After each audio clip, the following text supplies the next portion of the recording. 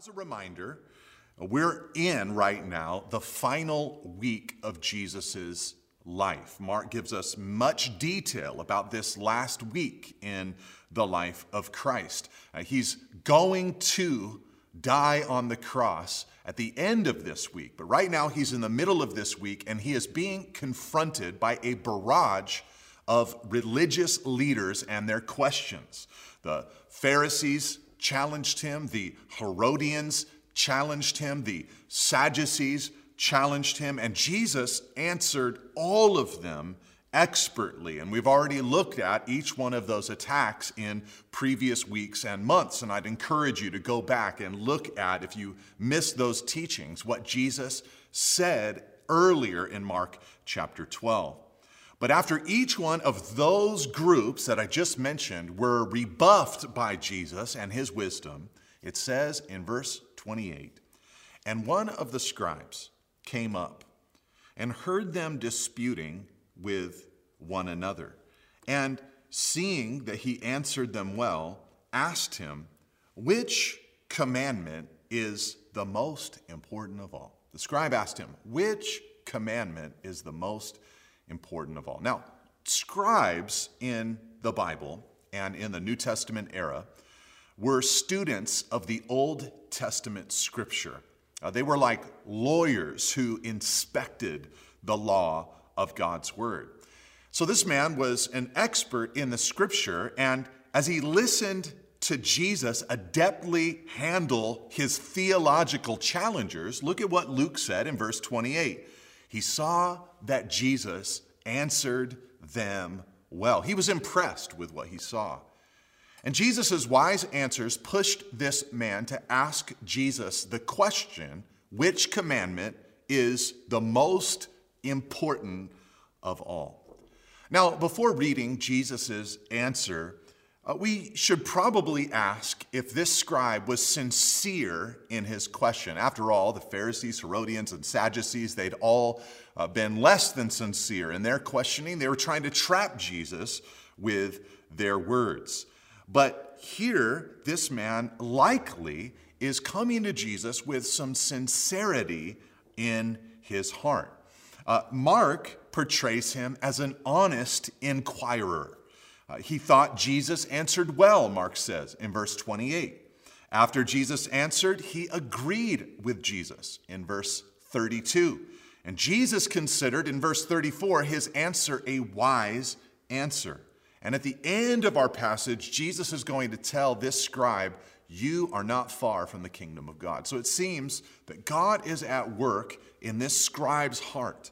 Now, this is important because what the scribe had witnessed was a debate between Jesus and his challengers. Now, we don't know with certainty if the challengers were moved at all by the answers of Jesus, but knowing humanity like we do, whenever we see a debate between two experts, generally, expert one is unmoved by expert two, and expert two is unmoved by expert one.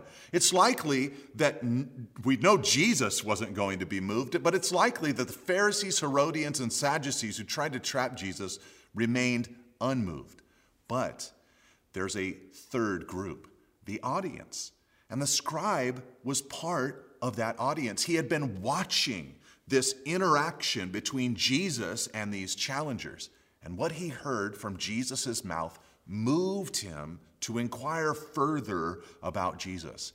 I mention this because perhaps it can inform some of our interactions. As we're interacting with people online or in person about the claims of Christianity or about our testimony or about our faith, we would do well to remember that it's not only the person we're speaking to, but also the people who will be privy to that conversation that we are also trying to move and speak to. You never know who's listening. You never know who might be moved by the way that you respond. Now, the question that the scribe asked was not actually a new question. The adherents of Judaism had been trying to boil down the big, robust, complex law of God, the Old Testament scripture, into smaller chunks for many, many years. They'd concluded that there were 613 commands in the Old Testament. 248 of those commands were positive, do this or do that, and 365 of the commands were negative, don't do this and don't do that. And with so many commands, many of them attempted to boil these commands down into categories or chunks, maybe 10 principles or 20 principles or 5 principles. But Jesus is going to boil it down to one with an offshoot secondary command. So that's what this man wants to know, though. What is the most important? Can you, Jesus, declare to us which commandment is the superior commandment? And so Jesus is now going to give his answer. Let's read it in verse 29 and 30. It says, Jesus answered, "The most important is, Hear, O Israel, the Lord our God, the Lord is one. And you shall love the Lord your God with all your heart and with all your soul and with all your mind and with all your strength." Now we'll pause there before looking at the offshoot or secondary command to love our neighbor as ourselves. But I want you to notice first how Jesus told the man that there was, verse 29, a most important commandment. There is one commandment, according to Jesus, that is above all the rest. If someone does not obey the first commandment, they cannot obey the other commandments. This commandment, to love God, is upstream. Everything else is downstream from our love for God. And this all-important command, like I've been saying, it starts with God. This is why Jesus quoted from Deuteronomy chapter 6 when he said there in verse 29, "Hear, O Israel, the Lord our God, the Lord is one." Here's the scribe asking Jesus, what's the greatest commandment? And Jesus begins by quoting Deuteronomy 6.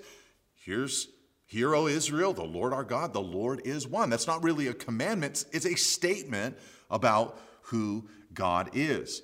Now, the cross was going to open up justification by faith to every tribe and nation and tongue, but this was a statement that declared God's desire to be in a covenant with the people of Israel, and it affirmed the nature, the oneness, the unity of God. Now, why does Jesus start here? Well, partly because whatever the greatest commandment is, and we already read it there, it's loving God, spoiler alert. But that loving God, you cannot engage in it without recognizing first that there is a true and living and unified God. God, in other words, is required in order to do the greatest moral good that a human being can ever do. Now, this is important in our day especially. Over the centuries, the Western world has in many ways imitated the Christian church, has taken many of our values and morals and philosophies and principles that have been an offshoot of our consideration of Scripture and begun to apply them to the overall community. So you'll see people who don't believe in God, trying to love people, care for people, take care of others in their community. The Christians were the ones who often set the trend of caring for the sick or studying the natural universe, scientific discovery, helping the poor or feeding the hungry. But the natural man can do these things as well. But the believer can do something even more, even beyond all of those things. The believer can love God. And this is the highest moral good.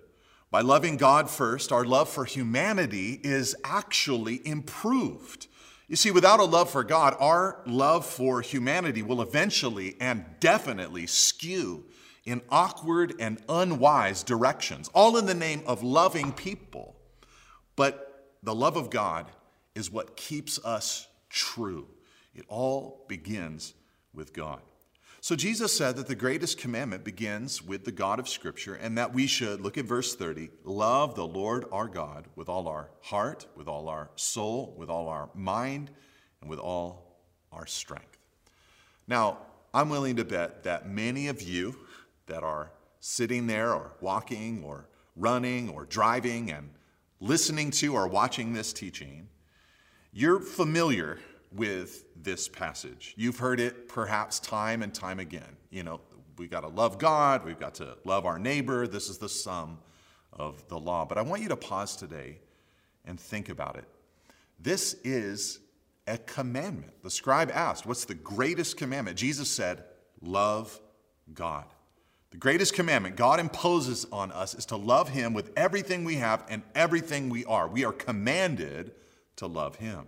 Now, if anyone else had laid down this mandate, it would be awkward. A husband cannot command a wife to love him. A parent can't command a child to love them. And if you want to lose all of your friends, bug them, bother them, and tell them that they need to love you. It's just a way to put people off. It's an awkward commandment to give. But the greatest commandment that God gives is to love him. But because we're talking about God, this isn't narcissism, but it's love that drives him to command us to love him in return. You see, God is worthy of our love. He's the great creator, the one who designed and made us so that we could connect to him. We're a shell of ourselves without him. He's the initiator of our salvation. And he laid down his life in order to save us, so he's worthy of our love. But loving God isn't just about his worthiness, but our holiness. You see, a love for God will keep you out of all kinds of trouble. When the love of God is the filter that you use for every decision in life, you become more sanctified, more holy. And when love for God helps you decide who to date or what to consume or how to work, your life becomes holier. And from holiness springs health. Your life becomes healthier. You see, the best version of life is the life that is submitted to God. Now, I'm not suggesting that we should love God as a thin veil for self-love. A lot of people will do this, come to church. They're not there to worship God in any way, but they're there to get something from God for that day. I'm not suggesting that kind of attitude about God. I'm suggesting that God knows that if we love him more than anyone or anything or even ourselves, we will end up in a healthy spot. So his command to love him flows from his love for us. He wants the best for us, and the best for us comes when we love him. I'll hold out my own children as an example of this principle. I want my kids to love God with all their heart, mind, soul, and strength. And at this point in their lives, they do. They love the Lord. But I know that a firm love for God will protect them from many terrible decisions, paths, people, and great pain in life. I know that loving God above everyone and everything else will get them through some of the greatest pains and tragedies of life. The love of God is what I want to have be supreme in their hearts. When Christina and I were dating, this was my singular biggest question, and hers as well. We wanted to know, does this person love Jesus more than anything else? Do they love Jesus more than they will ever love me? It's been a love for Christ that's enabled us to serve and love each other well over the years. You see, love for God must come first above all loves. If he isn't first, then life is inevitably ordered incorrectly. If he isn't first, the foundation is off and the house of your life will eventually crumble. Now, the first commandment here, to love God, it helps us understand the greatest of all sins. I know that we say that all sin is the same. And yes, if we're talking about falling short of the glory of God, all sin is the same. Even one small sin or one massive sin causes us to fall short of God's glorious perfection. But one sin exists that breeds thousands of other sins. and it's a lack of love for God. The greatest commandment is to love him, so it is deadly not to love him. Now, at the risk of using a bad illustration for this, do you remember when the rebellion stole the plans for the first Death Star? It had a fatal flaw built into its core. With one direct hit from Luke Skywalker's X-Wing, a chain reaction was set off that destroyed that Death Star from within. Well, bear with me now because I'm about to compare you to that Death Star, but the enemy is trying to blast away at your love for God. Without a fear of the Lord, we will commit all kinds of egregious sins. But the love of God preserves us from a chain reaction of errors that destroys us from within. Now, up to this point, we haven't really defined love in our teaching. We've just been talking about love, saying the word love. And it's funny, a lot of people think they know what love is and what love feels like. You know, our society is one that's obsessed with love, but I think a lot of times they're misled about what love is. You know, love's not only a feeling. Love does not permit anything to happen. Love is not sex. Love does not justify disobedience to God. These things aren't love in the slightest. Love is the dedication and commitment with everything you are to God. It's a decision. It's a practice. It's a walk. It's a constant war to make sure that your affections are toward him. Now, are the emotions involved? Absolutely. You know, when the gospel saturates your heart, you'll become overwhelmed with emotion over what Christ has done for you. Love will issue forth from your heart, but it must become a constant direction and impulse and drive within you. Everything you are should point in the direction of loving God. Now, Jesus illustrated this by telling us that we must love God with, he said in verse 30, all our heart, souls, mind, and strength. Everything we are, our wills, our emotions, our intellects, and our bodies, they can spend themselves. We can spend them on loving God. You know, what's in your heart? What's your main motivation for life? Loving God can be that main motivation. What's in your soul? Where do you go for emotional fulfillment? Loving God can satisfy your soul. How do you use your mind? What do you study? What do you read? What do you memorize? What do you watch? Love God by studying him in his word. How do you use your energy? What makes you tired in life? How do you get fatigued? Your work and your service to others can be done with the aim of loving God. Now, I want to point out to you guys that all this helps us understand that Christianity is not just a bunch of rules. Have you ever heard somebody say that, I tried Christianity, it's just a bunch of rules? Now, some people arrive at this conclusion, but my opinion is that they come to this conclusion because they never understood the gospel. They come to this conclusion because they never understood the gospel. You see, when you get the gospel, you understand what God has done for you. And according to Titus 2:11-14, understanding what God has done for you produces in you a desire to be zealous for good works. With his love unleashed upon your soul, you cannot help but respond in love to him. You see, all of the Christian life is a response to the love of God. It says in 1 John 4, verse 19, we love because he first loved us. Why do you think all the epistles, or many of the epistles, are designed the way they are?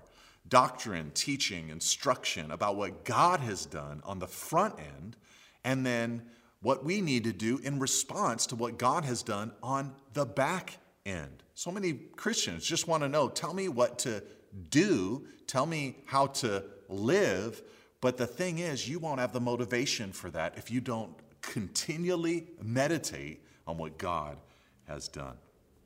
Now, before looking at the offshoot to love our neighbor, I want you to consider how a love of God can be the driving force for your whole life. This year, 2021, I pray that you would be able to have a love for God as the driving force of everything that you do. In past centuries in the church, there have been different seasons where Christians thought that the way to really love God was to live a hermitic life, to become a monk, to go to a monastery. And so many did, but unfortunately, it really backfired at many pockets of the church's history as well, because many other Christians admired the monks for what they did, but didn't want to do that themselves, so they donated vast amounts of land and buildings and property and money to the monks, and many of the monks ended up living a fairly easy life, so it all kind of backfired on them. But that belief, that if I really want to love God, I've got to pull away from everything in my daily experience, it's often an easy lie for a Christian to believe. Now, certainly, when the love of God invades your heart, things can and will change. God might even ask you to break the mold of your life and do something radical or extremely different. Generally, though, this is not the way that God works. Instead, God infiltrates your everyday life and experience. Through loving God, every relationship and endeavor comes alive. Soon, your career becomes a way for you to love God. Every interaction with coworkers is an outlet for your devotion to Him. Marriage yields to His leadership. Families become healthy. Friendships gain depth. Churches become fruitful. The love of God invades everything. It just impacts every interaction and decision of life. I think I've told you guys this before. I've written about it before, just kind of how I handle my phone. I think having a phone is a responsibility. And so one of the things that I do to try to keep myself from being distracted by it and to kind of have mastery over that tool rather than that tool having mastery over me is just one of the things I do amongst many is I generally keep my phone in grayscale mode. So everything is black and white, various tones of gray. There's no color on the screen. And I think that it cuts down on the distraction a little bit. It's a little less eye candy when I look at it because it's just dull. I have to look for what I'm actually trying to see or do or accomplish in that moment. But I can toggle the phone back into full color mode when needed. And the other day I was listening to some music on my phone, and I was thumbing through different albums, and I came to one of my favorite albums that I wanted to listen to it for a little bit. My phone happened to be in full color mode at that moment. And when I saw the album cover, I recognized it because I'd seen it hundreds of times in grayscale mode, but I did not know that it had so much vibrant color inside of the album cover. It was just beautiful. The designer had done an incredible job. I'd only ever seen it, though, in grayscale, but in full color mode, it came alive. And this is what loving God can do to life. Everything is now in color when the love for God is first in your life. A commute becomes a chance to listen to teaching about His Word so that you can love Him with your mind. A walk becomes a chance to pray and love Him with your soul. A work shift becomes a chance to demonstrate the work ethic of Christ and love God with your strength. A friendship becomes a way to see God's image in another person. All of it comes alive because of a love for God. Now, all of this leads us up to the second, or the attached commandment in verse 31. So let's read it together. Jesus said, the second is this: you shall love your neighbor as yourself. There is no other commandment greater than these. You shall love your neighbor as yourself. There is no other commandment greater than these. Now it might shock you to know that when Jesus said, you shall love your neighbor as yourself, he's actually quoting from Leviticus chapter 19. Leviticus. So he's gotten these two commandments, love God, love your neighbor, from Deuteronomy and Leviticus. So much for the Old Testament being violent and dangerous book with terrible morals. No, the Old Testament from Genesis to Malachi is actually refreshing and good and God-centered rather than man-centered. But Jesus here used the Leviticus passage to help us see where a love for God will lead. A love for God will inevitably lead to a love of neighbor. Now, I mention this because there's a myth that many Christians sometimes believe, that we can love God but dislike people. That we can love God but despise people or hate people, treat them poorly. But this is not true. The love of God will lead to a love for the people that are made in God's image. And loving others is a way for us to love God. God loves it when we love others, and so we've got to extend ourselves to other people. This is how John said it in 1 John chapter 4, verse 21. He said, "This is the commandment we have from him. Whoever loves God must also love his brother." In other words, you can't love the invisible God without loving visible people.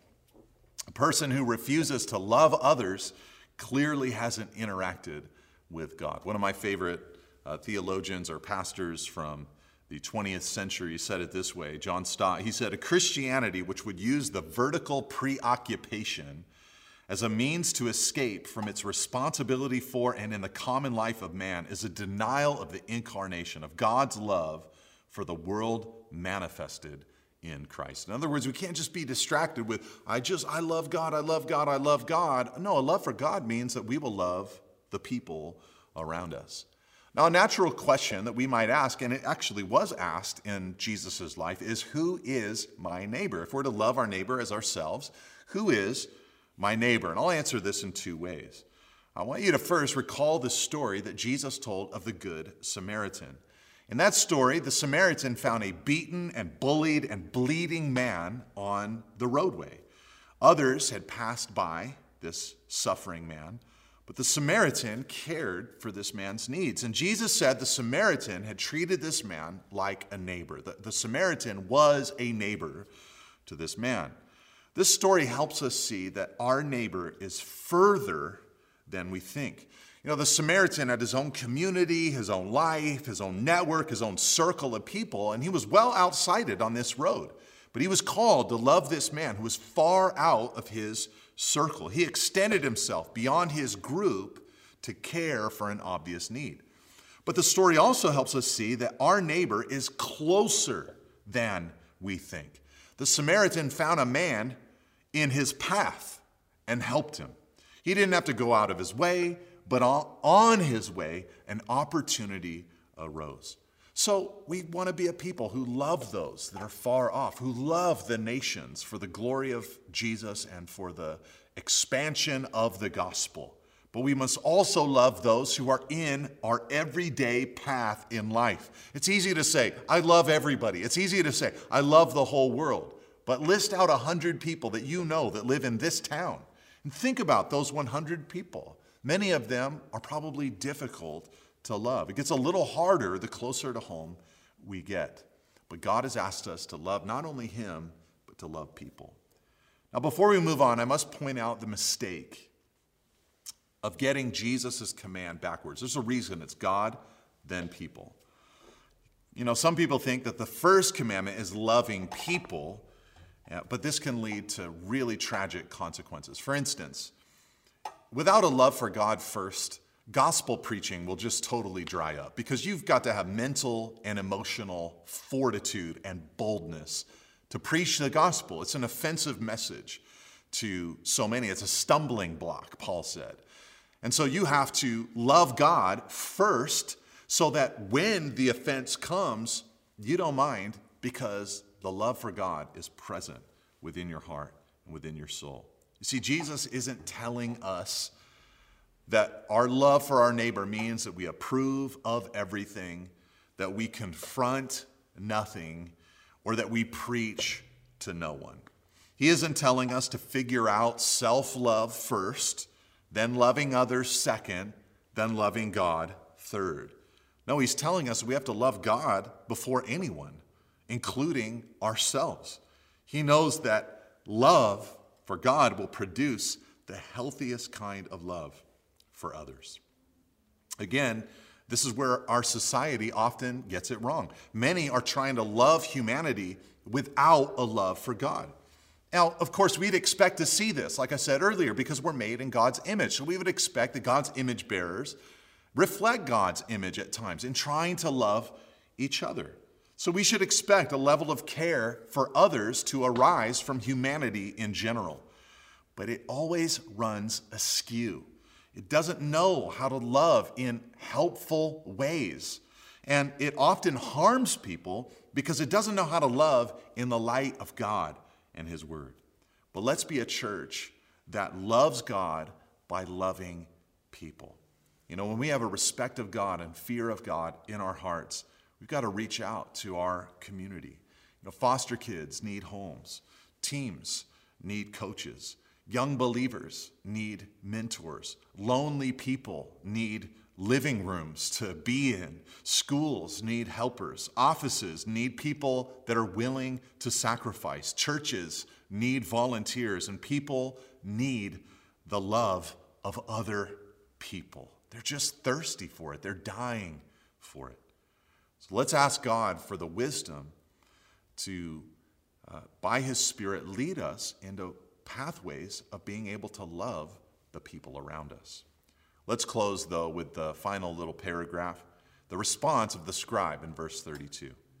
It says, "And the scribe said to him, 'You are right, teacher. You have truly said that He is one, and there is no other besides Him. And to love Him with all the heart and with all the understanding, with all the strength, and to love one's neighbor as oneself is much more than all whole burnt offerings and sacrifices.' And when Jesus saw that he answered wisely, He said to him, 'You are not far from the kingdom of God.' And after that, no one dared ask Him any more questions." Now, in closing, here we see that Jesus heard the scribe's response. And He told the scribe that he was not far from the kingdom of God. And everybody else said, "Man, we're not going to question Jesus anymore. He's just shut down every objection." But when He said this to this scribe, you have to remember that Judaism at this moment, with Jesus' coming, it was fading. The sacrificial system would be abolished when Jesus died on the cross. He would fulfill the sacrificial system. And eventually, after Jesus ascended, within a generation, Jerusalem and the temple inside of Jerusalem would be destroyed. It'd be impossible to go offer sacrifices in the temple anymore. And so this man seems to have seen that to a degree. You know, loving God, loving your neighbor, it's more important than the whole sacrificial system, he said. You see, the kingdom of God, in the kingdom of God, love is the supreme element. Here's how it works in closing. God loves us. That's step one. We see this clearly in the gospel. And we repent of our sin and we receive His gift of grace. Then we respond to His love by loving Him in return. We worship, we pray, we study Scripture, we go to church gatherings, all as a way to love God. Then His love stirs within us to love the people around us. Led by the Spirit, we do sacrificial things that God asks for us in an attempt to love others. Then, waiting for us after we've loved others is the love of God again. As we drink of His endless supply of love, we become motivated to love God and others again. On and on. His love fuels us for this good life. So remember, the most important thing in life is to love God. And as I said, all of it is a response to His love for us.